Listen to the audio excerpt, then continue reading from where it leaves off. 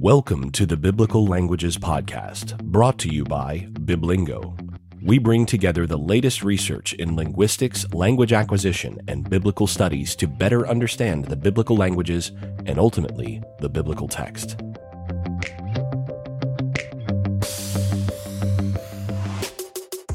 As always, this episode is brought to you by Biblingo, the premier solution for learning, maintaining, and enjoying the biblical languages.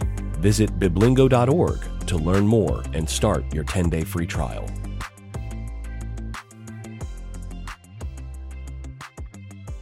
I am Kevin Grosso, your host for this episode, and I'm excited to talk with Dr. Anthony Pym today about the new edition of his book, Exploring Translation Theories. Welcome to the show, Anthony.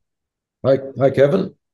So just a little about Anthony. He is a professor of translation studies at the University of Melbourne in Australia and at Universitat Rovira. Oh, I'm going to butcher this in Spanish. I Virgili. You're doing very well, Kevin. I Virgili. Okay, it's in Catalan. Yes, right. In Spain. Okay, so it's not Spanish. It's Catalan. It's in Catalonia, right. Which is technically part of Spain. Yeah, sure. Right. So he has been a practicing translator since the 1980s, mostly working from Romance languages.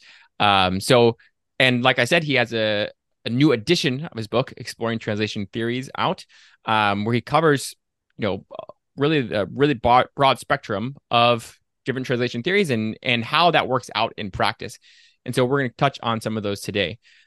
So in your work on translations, you often helpfully point out how translations are done by people with a certain history and ideology. And I think you have another work specifically devoted to that kind of thing, which I can't remember the title of at the moment. But so this is, of course, true of all scholars. And I think people, when they approach a text, they forget that these are written by people with backgrounds and histories. So can you give us, in the same vein, a little bit of your background and your interest in translation studies? Yeah, sure. The other work is perhaps my work on translation history. I wrote a book on method in translation history, arguing that translators are people with ideas and motivations and backgrounds, as are translation scholars like myself and you. I'm Australian. I came to live in Europe. I've spent more time in Europe than in Australia. I've taught in the United States, in Monterey especially. My background is in literature, but I've moved out into all kinds of translation.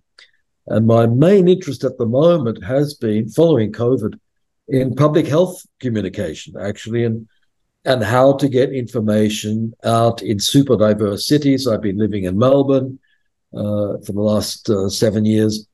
So how do you get messages out to a city of 270 different languages being spoken? So that's where I am at the moment. I have a PhD in sociology. I've mainly translated in economics, in sociology, political texts. I worked for the president of Catalonia for a while. Okay, and lots of different things. Okay, that's enough about me. I'm Western. I'm talking about Western theories. I'm very aware, increasingly aware, of non-Western translation practices and the need to think those through as well.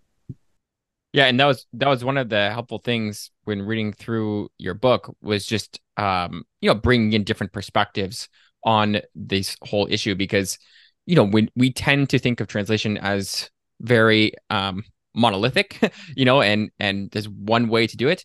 But you helpfully point out that there's actually a lot of different ways that it has been done. So one of the things that struck me when I first opened your book was that you begin by saying that spoken translation is more correctly called interpreting. And I actually, you inserted this word spoken into my notes here. And the way I read it, I said, I could see it being parsed either way, but I wouldn't understand how spoken translation is different than, say, written translation, in one being interpreting and one not being interpreting. So can you just flesh out what you mean by this statement in general? Why is spoken translation called interpreting? And is that different than written? Let's go back to square one. In the professions, as such as we have it, interpreters speak their translations and translators write translations. And that's a very traditional distinction that's been around for a long, long time and was actually authorized by the Supreme Court of the United States, just out of interest. For me, theorizing, though, and thinking about how we solve problems, I don't pay much attention to it. I'm really interested in the ways that spoken work is coming into written work. So, we can work on a computer program and speak our translations, speech to text. That works very well. And interpreters these days, often with deposition interpreting, for example, they're reading their translation out from a written transcript that comes in automatically. So the traditional division between spoken and written is being broken down a lot these days. And in my theorizing, I do tend to just talk about translation as covering both modes. Although in the profession, the traditional distinction is still intact. Don't know if that helps you, but then there's the other sense of interpreting, which is to construe a text, the hermeneutic sense, to make sense of a text. And that has been the biblical tradition, since the 19th century, the great focus on hermeneutics. That's a completely different sense of interpreting. Okay? Right. So that's helpful. So, and we can get to that question again later, because it really is a, it's some people within the Bible translation, certain Bible translation traditions will say we're not interpreting, we are just translating. Yep. And that is it has its own set of presuppositions that we can get into in a little bit. So just before we get to the actual meat of the book, what are some pros and cons, and you talk about this some, of knowing translation theories, both for the translator and reader of a translated text? I mean, how would you respond to someone that says, I don't really need to know theory, I just need to, practice, and the theory itself is not that important? Yeah, I would say they're dead right.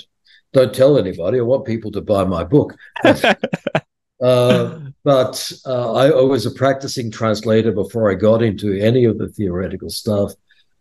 Excellent translators do it by experimenting, coming up with their own solutions, finding out what works, and that can happen. That's fine. Like in any practice-based occupation, you learn it by doing. You really do. So when I train translators at master's level, for example, I do very, very little theory. I give some notions about the range of solutions that people can use so that they think beyond the limited set that they begin with. And I have some ideas about the market and how that's working. But beyond that, it's really hands-on group work, discovery stuff, all the technology, discover that for yourself, find out if it works for you. So I'm certainly not pushing theory onto anybody. Come to it if you've got a problem and you don't know how to solve it. Then you look around and see if somebody can help you solve it, perhaps with a concept or two. And that's when the theories come in, I think. Yeah, so that's really interesting. And just the way you, obviously, it's interesting that you wrote a book on exploring translation theories and say it's not, it has limited value. I mean, some value, right? In if you, again, only are viewing translation in a certain way, it might broaden your perspective a little bit on how to approach a problem. I should have added, though, I'm an academic, so I actually like all the arguments, all the abstract arguments, and that's a field in itself, Right. A struggle exists on the level of practice, as classical Marxism says. You try to reach paradise on the level of practice, but also on the level of ideas. So the book is there for people who enjoy ideas as well. Right. So do you feel like it would be helpful for a reader of a translated text to know some theories behind, what translators are thinking when they're translating from another language? Look, it's really beneficial if a translator can write a preface saying, I've done it this way. I've adapted it for this reason, or I've been as literal as possible for this reason, just to state what their strategies are. And I think these days, because we're using lots of technologies, lots of post-editing machine translation, that's just getting a machine translation and correcting it. I think it's really important to be as transparent as possible and just say how you did the translation. And when you had problems to solve, how did you go about solving them? And what the purpose of the translator is. Because, you get 3 translators on the same text, you get 3 different translations because they're different. Yeah. Right. Yeah, that makes sense. So I think if I were to kind of summarize my understanding of, I guess the foundation of translation for you, according to the theories, I would probably say it's equivalence, just in terms of it being a necessary part of every kind of translation, right? You can't take, and I know that's like debated, right, in some of the theories, but to me it seems like, you can't, like if you have a text, right, you have to put it in some form in another language, right? But there has to be some sort of connection back to it. And I know you bring up some of the back and forth between scholars on this. And we can get into that in a bit, but what is equivalence and how is it foundational or not to translation in general? Okay. Personally, I think the concept of equivalence goes back to the claims of fidelity, and it's central to Western thinking and practice in translation since the Renaissance. If I go back to the medieval period, there's a very different mode of thought. And if I go to non-Western cultures, I often find that people will regenerate a new text with minimal regard to the value of the previous one. Or in Australian Aboriginal cultures, I've been looking at their multilingual practices. You invent a new corroboree, it uses elements from the old one, but you put them together in new ways, and that's a legitimate practice. So equivalence is important for you and me because we're working in that tradition from the European Renaissance, and especially print culture. So print culture gives you a fixed text to which you can be equivalent, okay? Mm-hmm. Prior to that, there was no fixed text. Texts were constantly retold, rewritten through the manuscript tradition. And so translation was just another level of transformation. Completely different way of thinking about it. But sure, where we are in our cultures, there is that presumption that the translation will have some value that is the same as the value in the previous text, equivalence. Not the whole text, not all value, but something will be there, some invariant core, if you like. Yeah, well, and that leads us to this next question. So what are some of the ways that different translators can make two things equivalent? You said it's two equal values. How do we make two things equal in value, and what kinds of values are we talking about in that? Yeah, it's very difficult to measure values. One of the easiest ways is just to copy what's there. Okay, so you got a computer. The English word is computer.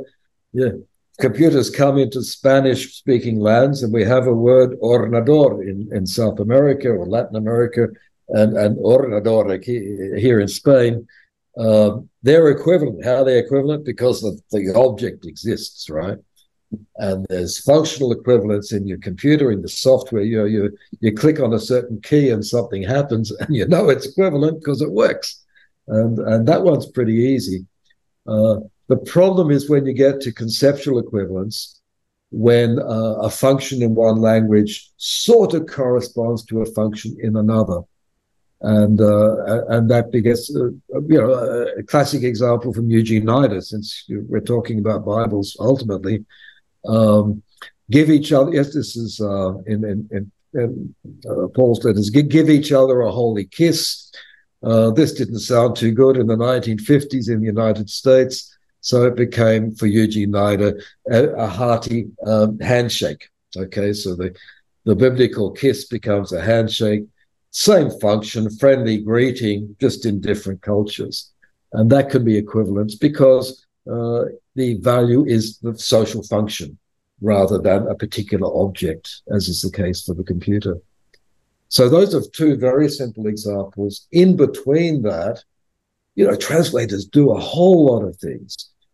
Translators, if a concept is new coming into a culture, quite regularly you add in an explanation or you spell it out a bit more. So translations get longer than the original text. And that would be explicitation.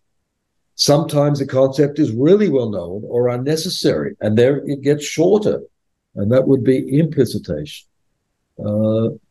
You can do a whole lot of things on the level of inventing new words. Translators have always been on the front line of neologisms. So instead of just copying the foreign word, we can invent one, as the French did for ordinateur. Okay, it's not a computer. They just have a different way of thinking about it. And translators invented that word. Okay, so I have a chapter there in the book. I think I have 7 main strategies that they use, but within each, there are a whole lot of solutions. And this is where practicing translators are really good. They come out with wonderful, wonderful solutions, more or less off the cuff, to solve ad hoc problems as they arise. Yeah, so I guess part of the what I'm hearing you say is that really there's a lot of different solutions that are really going to be interwoven through a single text. So like if in NIDA's example, and you mentioned this, right, that NIDA is in favor of dynamic equivalence sometimes, right? Like there are times, right, where he's going to be, quote unquote literal. And then there are other times where he says, okay, this doesn't make sense in my culture. And so I'm going to, rework it so that it makes sense to my culture. Even though it's not literally what is being said in the start text or the source text. Yeah. So how do you sort of like, how is this related to the, again, in the Bible translation world, people often talk about this literal versus free dichotomy. And you mentioned this. What is that dichotomy? And you actually mentioned some of the problems with the free translations. What are some of those issues that come up when we talk about, a sort of free translation of a text? Yeah, look, Eugene Nida was a really, really very good linguist. She's a Greek scholar as well. And his examples say a whole lot more. Now, he was a very good teacher, as evangelists tend to be. So he simplified it down to these 2 options of dynamic equivalence and formal correspondence, sometimes called formal equivalence. So, you can do this or this. And then other versions say, well, the formal correspondence is literalism, just translate as close to the text as you can while producing correct language. And then freedom, well, what is that dynamic? My point is this: if you get down to a translation and look at all the things that translators are doing, or look at Nida's examples and all the wonderful things he comes out with there's always more than 2 options available. There's 2 or 3 or 4 or 7 or 10 different translators over history have found, hundreds of ways to solve some of those particular problems quite differently. So my point is, it's never a question, in principle, of one way or the other, of literal versus free. Why is that? Because you know what? There are many kinds of freedom, and you can do a lot with freedom. I have a lot of respect for NIDA. I have less respect for people who want to reduce it to that, or to the classical one, which is, foreignizing when you're very literal, and domesticating when you're more functionalist, reinventing things in the target culture. It's never just one or the other. There's lots and lots of things that translators do. Yeah, and it to me, it seems like a lot of the literal versus free dichotomy is kind of marketing in a lot of ways. It's like, well, we are literal, right? But you are only literal until you get to a text where you have to be a little bit more dynamic, right? It's just, that's just how it is. I mean, I interviewed someone else on this in this series, and he was talking about this sort of thing, and the translation he worked on was a very literal translation. And there's this phrase in Hebrew that says, all who pee on a wall, right? And that's a reference to males. And the King James translates that very literally. But this translation, which is in general, very literal translation, just translates it as male, right? Yes. And so there is I mean, I think this is the important point, right? Is that even if you hold to a certain, philosophy or way of doing things, generally, there's gonna come a point where it doesn't work as well, right? And it begins to break down usually, right? And so it is kind of on this spectrum between literal and free. And I even think about literal. I mean, you can, like you said, transliterate a text, right? And that is a form of literalness. Or you can translate it, word for word, right? And that's another form of literalness, again, on a spectrum. So I think that was one of the really helpful things. I mean, I saw your list of 7 ways of, sort of approaching this, this problem of translating any sort of word or phrase. And that given that range of options, I think is one of the most valuable things, because you see people doing this all the time, right? They often don't know that they really are. So along this, go ahead. Yeah, I like the P on the wall example. It reminds me of this wonderful early modern Spanish translation of what we call the Old Testament, done by a Jewish translator. And the manuscript's wonderful because the actual literary is instructed to be as literal as possible. So in the center of the page, you have the literal translation. And then all around the rest of the page, about 3 times as much text, you've got his explanation and commentary on it.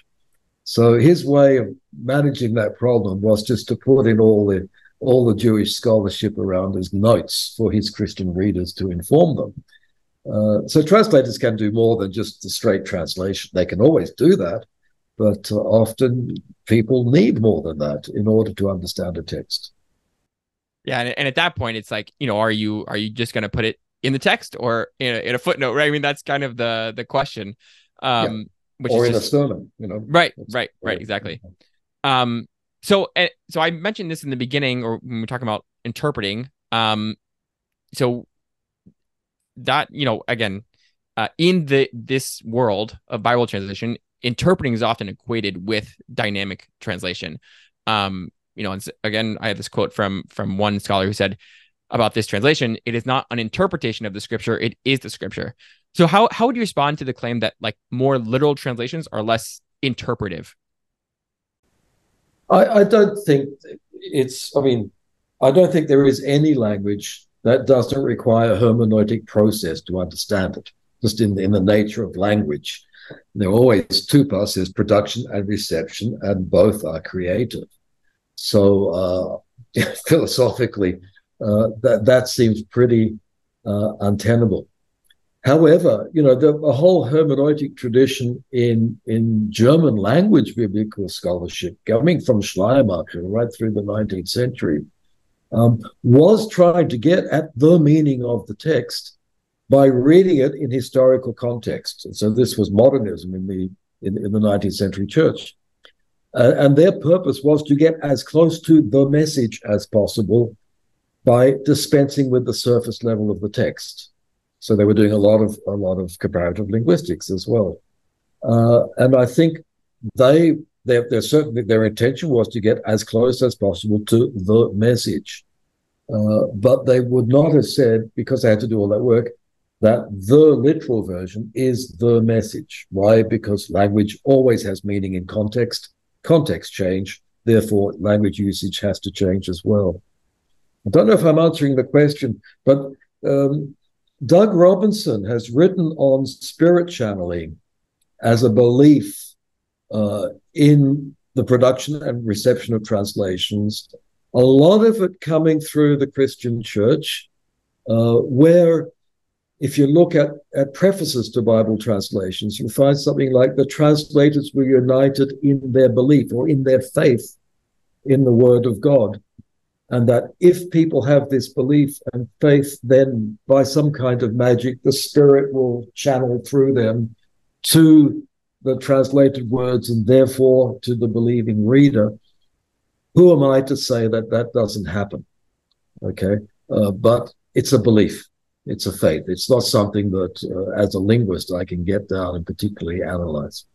Yeah.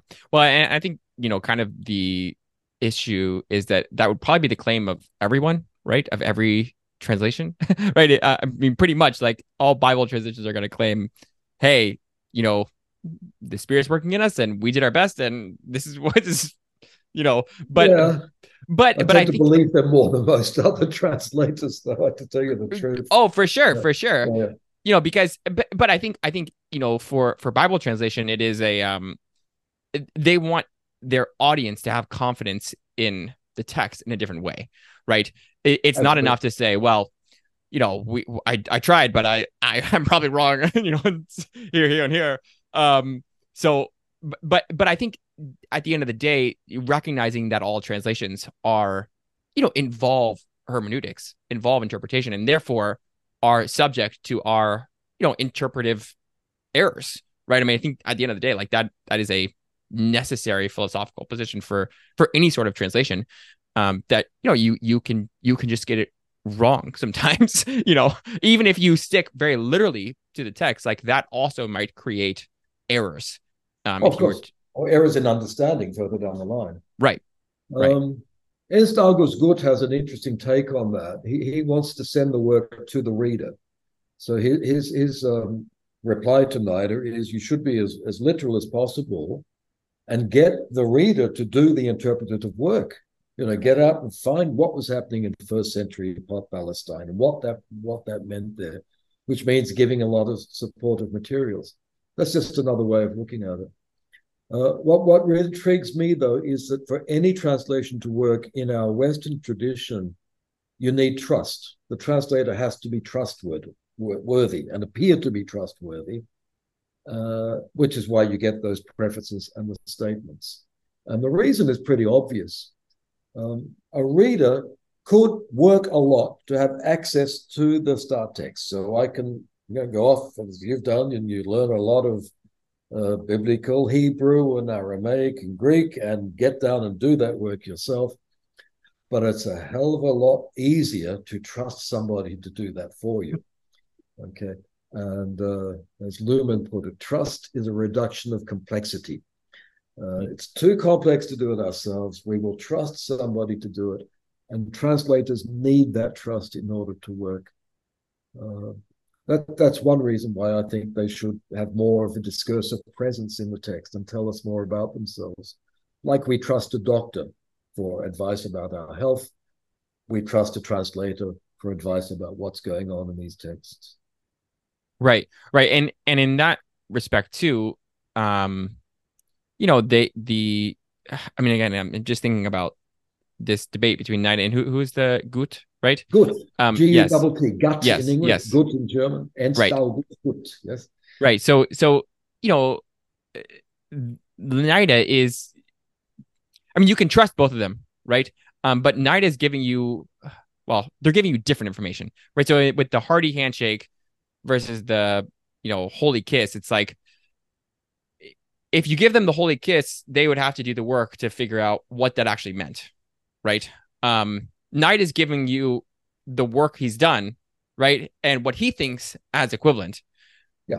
Either way, he's done the work for you. Yeah. Right. But either way, you can. Well, I feel like you have to have more trust in the dynamic equivalence, right? So, because you have to say, okay, this person already did the work, and I'm going to say that they're probably right, even if I don't even have access to the work. If my translation says a hearty handshake, I don't have access to what the original, literally said. And so I can't even do that sort of thing. I would probably think, oh, we've been handshaking for a very long time, right? As a way of greeting, right? Yeah. Which is not true, at least per the text. But either way, I would have to, I guess I'm having to trust them in a different way. Does that make sense? It makes sense. There's a couple of things happening there. Nida was actually at the core of this project to set up translation projects all around the world with Bible consultants who would work with people in the language and in the culture. And so the ultimate decisions were made by the people in the culture. So it's a way of getting rid of that responsibility.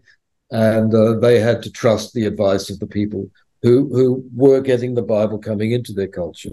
And the second thing is that the vision was to have a series of translations. So there is the first translation, as you would have a Bible translation for kids, for example, right, where you're introduced to it, and then you go on to more serious study later on, and you will get the more literal translations supported by learning materials. So it's a process of retranslation as one comes closer to the enculturation process. It's a mistake, I think, to read Knight as superficially as saying, well, that's the translation, and that's the only one you're going to get, and it'll have to be good, and you'll have to trust me because I say it's good. He wasn't quite as authoritarian as that.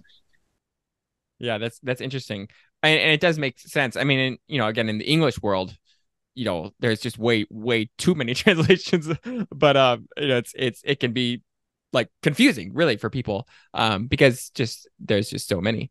Oh yeah, that Bible one, the Jewish translator, he was employed because there were too many translations going around. Nobody knew what the real text was. It lacked authenticity, and so they had to go to the rabbi, who was a rabbi, and get him to do it for them, so they could get back to something like the original text. Well, yeah, that's again, it is. I mean, in our context, it's just crazy. This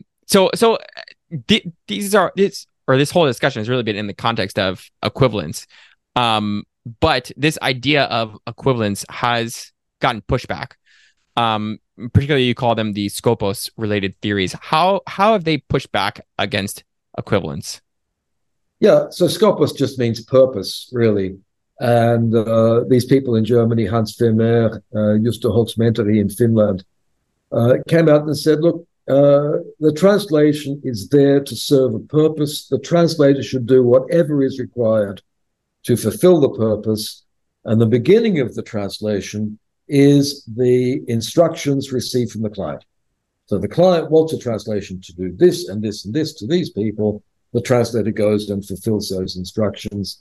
If that means being very literal, then you're very literal. If that means changing things and adapting or editing the text, then you can do that. So the kinds of things we're talking about, Bibles for kids, Bibles for Bible scholarship groups, that's just Scopus theory. That's just purpose theory. Different translations for different purposes. And it makes sense, I think. It was forgotten about. It was forgotten about by dogmatic translation theory, which said, there is the correct translation.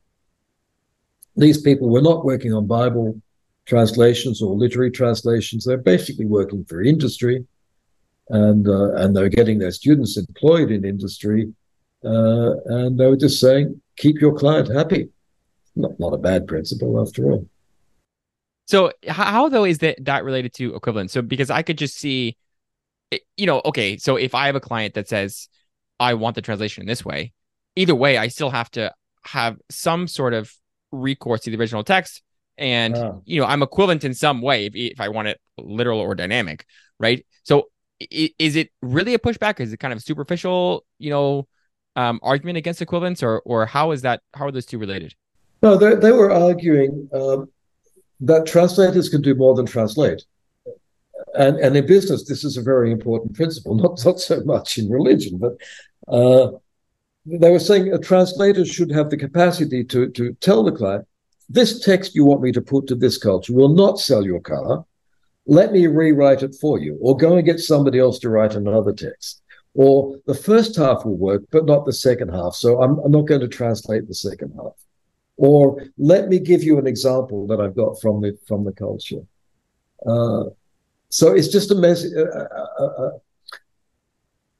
a question of getting the message through by whatever means, with or without translations, which for us means with or without equivalence. I had a similar thing what we did in Melbourne for COVID vaccination, when the official translations were just not getting people vaccinated.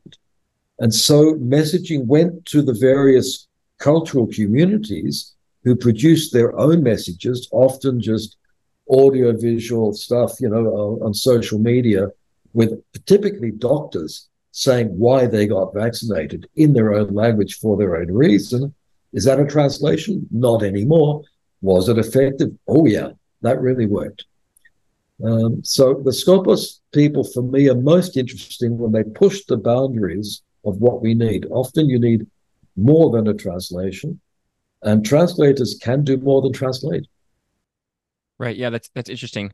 I again, in the context of Bible translation, one of the things that I thought about was, how people, if you end up changing the version that they read, they will be upset because you're then changing their Bible, right? So if they're used to reading King James, this is actually why every English translation, especially the literal leaning ones, has to go back to the King James to some extent, because if you change that, then you are messing with their text, their sacred text, right?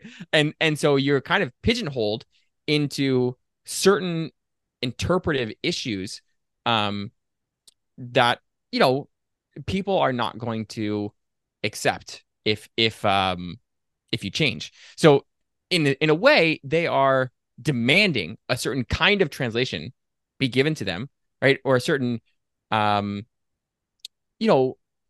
least a certain interpretation of certain passages, because they don't want that to be messed with. I mean, how would you respond to that? It's a question of trust. If you get that trust as being necessary and you start messing around with the passages that everybody knows, then people are going to question your trustworthiness. Mm-hmm. And that's not good. Although Christiane North, who was a person in that Scopus group, with her husband, Klaus Berger, did a translation of New Testament texts. That's the one into German, right? In German, but they changed the classic Lutheran formations, which, the Lutheran Bible is retranslated all the time. It keeps some structures absolutely intact. But the status of the translator as a theologian was such that he could take the risk and point to stuff that was happening in the text and use that difference to say, look, think about this text again. Think about the way it's working. So that can be done. I don't think there's any reason we should be locked into repeating the interpretations of the past simply as an easy way of maintaining trust. Sometimes we have to offer people new ways of understanding old texts. Yeah.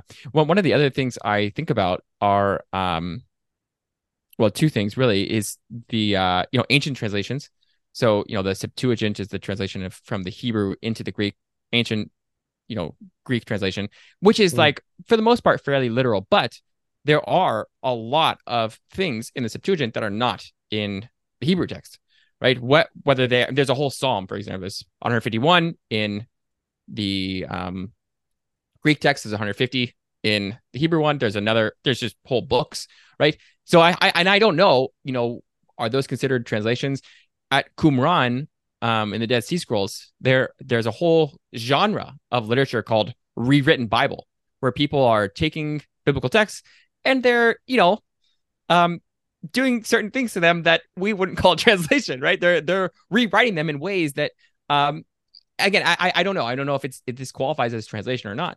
But they're definitely rewriting them and interpreting them in a way that is different than what we would find acceptable, for example, in a translation. But I think it shows, even in the ancient world, people, there's obviously the client side, right? Where the client is demanding something from the the translator, but there's also sometimes the translator that's saying, hey, I actually want this text to be a little bit different, right? And they are reworking things because they think it should be different. Well, often it's not just for the difference. Often it's to show things, or show we do know so much more about the languages, right? In period. And we're aware that what we call the Bible is a selection of texts. So the one I just mentioned with Christiane North and Berger, it's just not called the Bible. It's called early Christian texts. So you've got all the apocryphal things in there as well, which is fascinating to look at and ask, well, how did these ones get in and these ones didn't get in? That's also perhaps a part of the translation process, is selecting what gets in and what doesn't, and what to focus on and what not to focus on. Yeah, that's very, very interesting. So this is, kind of shifting gears here. What are translation universals? So this is something that I really struck me as someone who's much more trained in the syntax semantics world in linguistics. You brought up some points about what happens when you move from one text to another. And in linguistics, we often talk about universal syntactic or semantic universals, being things that will just work across languages. What are these, and why did they arise? Okay. In this book, I try to avoid the term universals because it doesn't have anything to do with Chomskyan deep-seated syntactic universals, for a start. So I use the term tendencies, translation tendencies, which was the original term proposed by the Czech scholar Gilles Lévy. And tendencies are just saying that translators, by the nature of their tasks, tend to do certain things independently of what languages and what direction they're involved in. So, for example, translations tend to be less rich lexically than their original texts. The type-token ratio is lower. That is, we use fewer different words. Translations tend to be simpler syntactically as well. Why? Because translators, perhaps unconsciously, want to make things easy for their readers. Why? Because they are a reader. It was hard for me to read. Now I understand it. Also, I'll make it understandable for the reader down the way.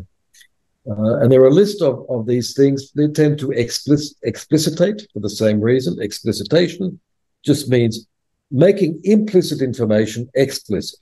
So it's a form of explanation, if you like. But the argument is the information was really there in the text. I'm not adding anything. And translators tend to explicitate, that is, to spell things out. I find those things interesting because lots of translators you speak to say, no, I never do that. I give you exactly what's in the text. Then you get their translations and you analyze them, which is easy to do linguistically, just a basic concordancy, compare the two as corpora, and you can show statistically that these things do happen, not in every case, but do happen as widespread tendencies in many languages, in many directions, from many translators.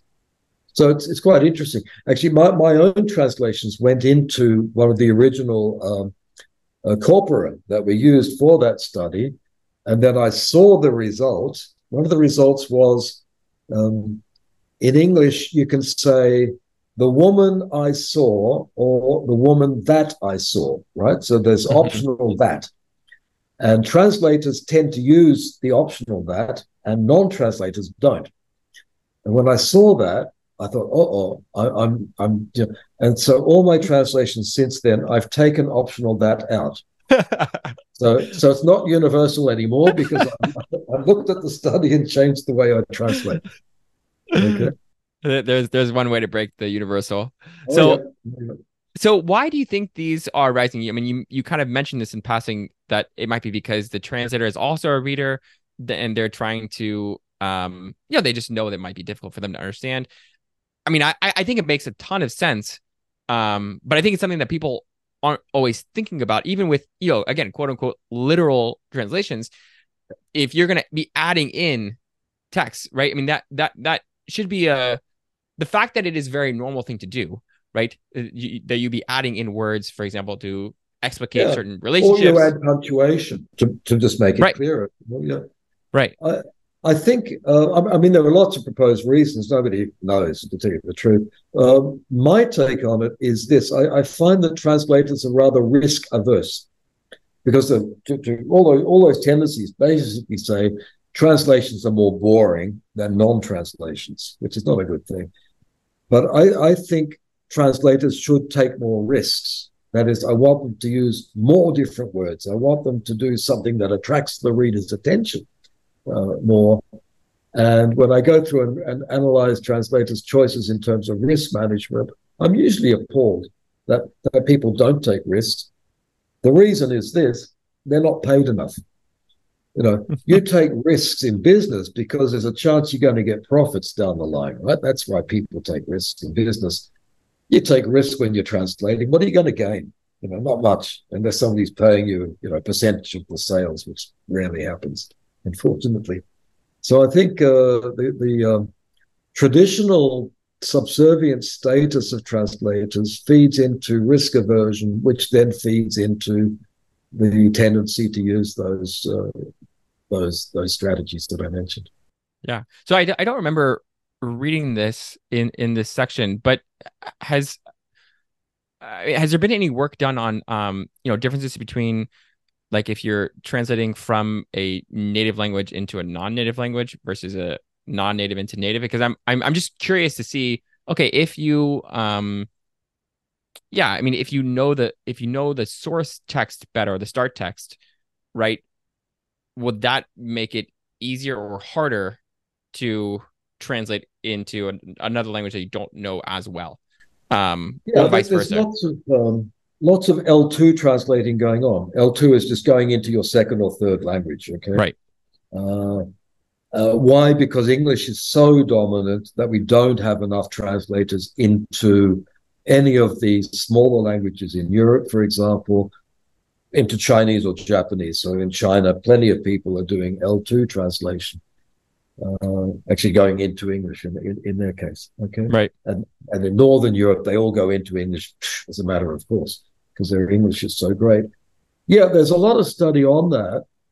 Basically, you find that the tendencies become accentuated because people have less, have a narrower band of skill usage or common lexical usage in a language. They will stick to what they know pretty well. And this is fine in technical texts. It tends not to be so fine in creative text or literary texts.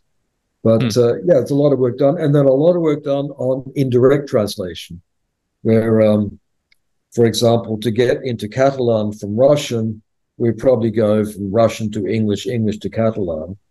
And so the Catalan version accumulates the double tendencies towards risk aversion. And a lot of work has been done on that as well. Oh, that's interesting.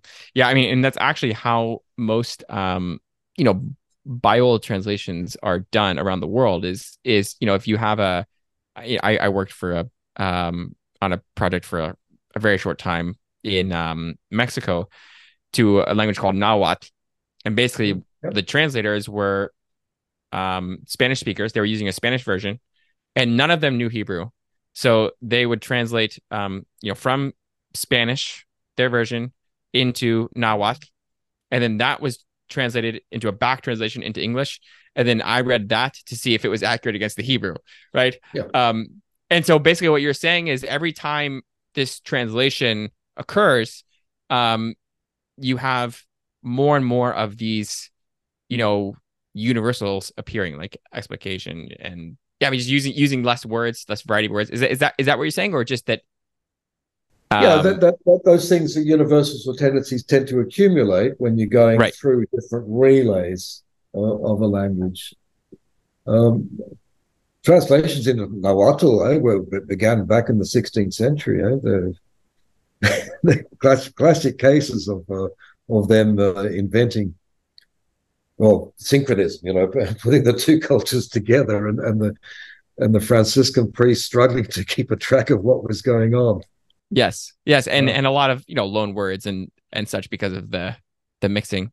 And I think there are quite a few different dialects in that area. So I'm sure I was working on one that just hadn't been done yet. Anyway, sure. Yeah. So I want to end with this part at the end of your book where you talk about some application, which I thought was very interesting. So I'll just read this pretty lengthy paragraph on what you say. He says, you say, here then is a suggestion about how to do theory. When theorizing translation, when developing your own translation theory, first identify a problem, a situation of doubt requiring action, or a question in need of an answer, and make sure you can get evidence on it. Then go in search of ideas that can help you work on that problem. Search anywhere, east, west, north, south. It does not matter at all. Nationalism is a luxury we cannot afford. And then be prepared to change all prior theories when the evidence does not fit. First, I really appreciate, just from a scholarly perspective, going back to the evidence, right? And saying, okay, our theories need to be based on evidence. And this is true very much so in linguistics, and something that it's easy when you are theorizing to kind of get caught up in your own theory, right? And forget that I'm actually trying to explain the data, right? And so just going back to the data is so important, particularly in linguistics, like I said. So can you give an example, though, of what kind of translation problem evidence can be garnered for in the way you describe? So I'm thinking about syntax and semantics, and I can say, okay, this word is used in this way, and I can go to text and I can see, okay, here's the distribution, right? I have a very clear idea of, what the distribution is, and if you give me more data, I can take that into account. But with translation, it feels like because there is, it's hard to say that there's like quote unquote right answer to a lot of these things, right? As you point out over and over again. So what kind of problem can we solve with evidence in that way? Does that make sense? Yeah, sure. Important to add, the passage you read, I'm not a positivist. I'm not saying if you look at facts, truth will spring up to you and hit you in the face. That doesn't happen. That's why you begin with a problem. That's important. And then go searching for evidence that will help you solve the problem. So here's a problem. In Australia, we were very bad at producing messages fast. So that happened with COVID.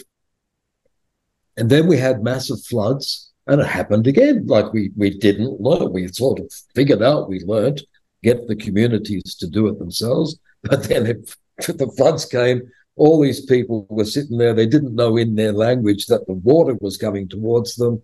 We failed miserably. So here's my problem. How can we use machine translation for crisis situations, for crisis translations into 80 or so languages? How am I going to get evidence on that?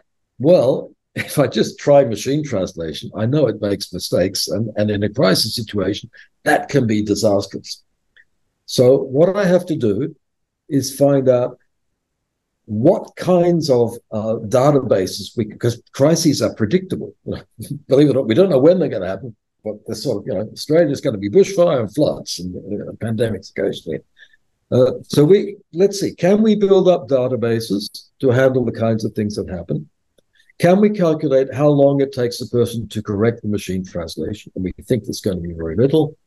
And then we set up experiment groups to see how people process lightly post-edited machine translation and if they can do that correctly. All right? It's quite a big project. It doesn't sound like there.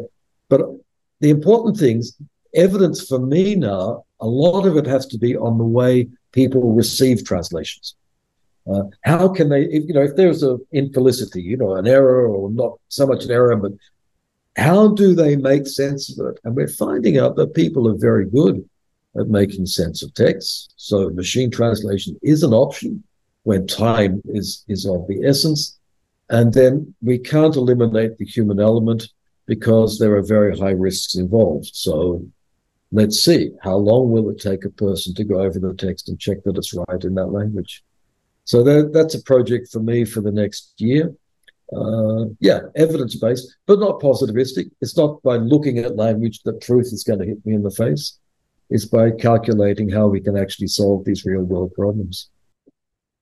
That's really interesting, though. So basically, the evidence that we are looking for in this respect has to be how people are receiving the translated text. So I think it's been the big blind spot.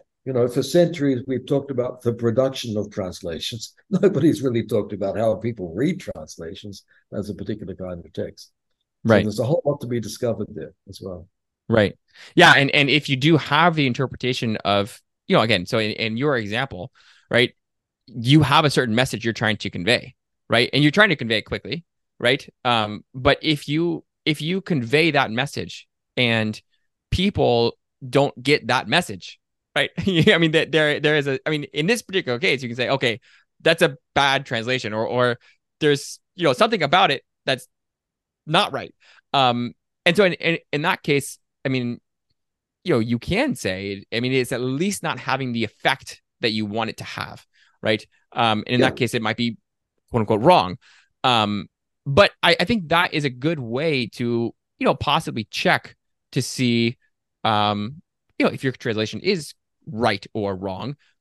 If there is such a mismatch between the source text and the, or the start text and the target language, right? That it's just not getting across. The message is not. Well, you got to be trusted, and sometimes that literalism can get you trusted, as you had the example of repeating the classical phrases that people expect in the Bible. But sometimes you're trusted because of your position in the community, or because it's from the government. For the Chinese people in Melbourne, if it's from the government, it's got to be true. Yeah? For the Arabic speakers, if it's from the government, it's not going to be true. Lots of these presuppositions. So I've been working on behavior change communication. And if you think about religious texts, hey, I think it's basically behavior change communication. You've got to consider what kinds of behaviors result from the reception of the text. Right. Yeah, that is very interesting. So that's, I think, a good place to end. And just want to say thank you very much for your time, your insights, your book. We can post a link to your book on the show notes. I found it very helpful and interesting to see what kinds of problems everyday translators are running into and how they're solving them. And I think our listeners too will be very interested in seeing what real translators out in the world are doing to solve these kinds of problems. So thank you again. Okay, thank you very much, Ken. Thank you. Thank you for listening to the Biblical Languages Podcast, brought to you by Biblingo. If you enjoyed this episode, be sure to subscribe on your favorite podcast app and leave us a review. You can also follow Biblingo on social media to discuss the episode with us and other listeners. And don't forget to visit biblingo.org to start your 10-day free trial of Biblingo.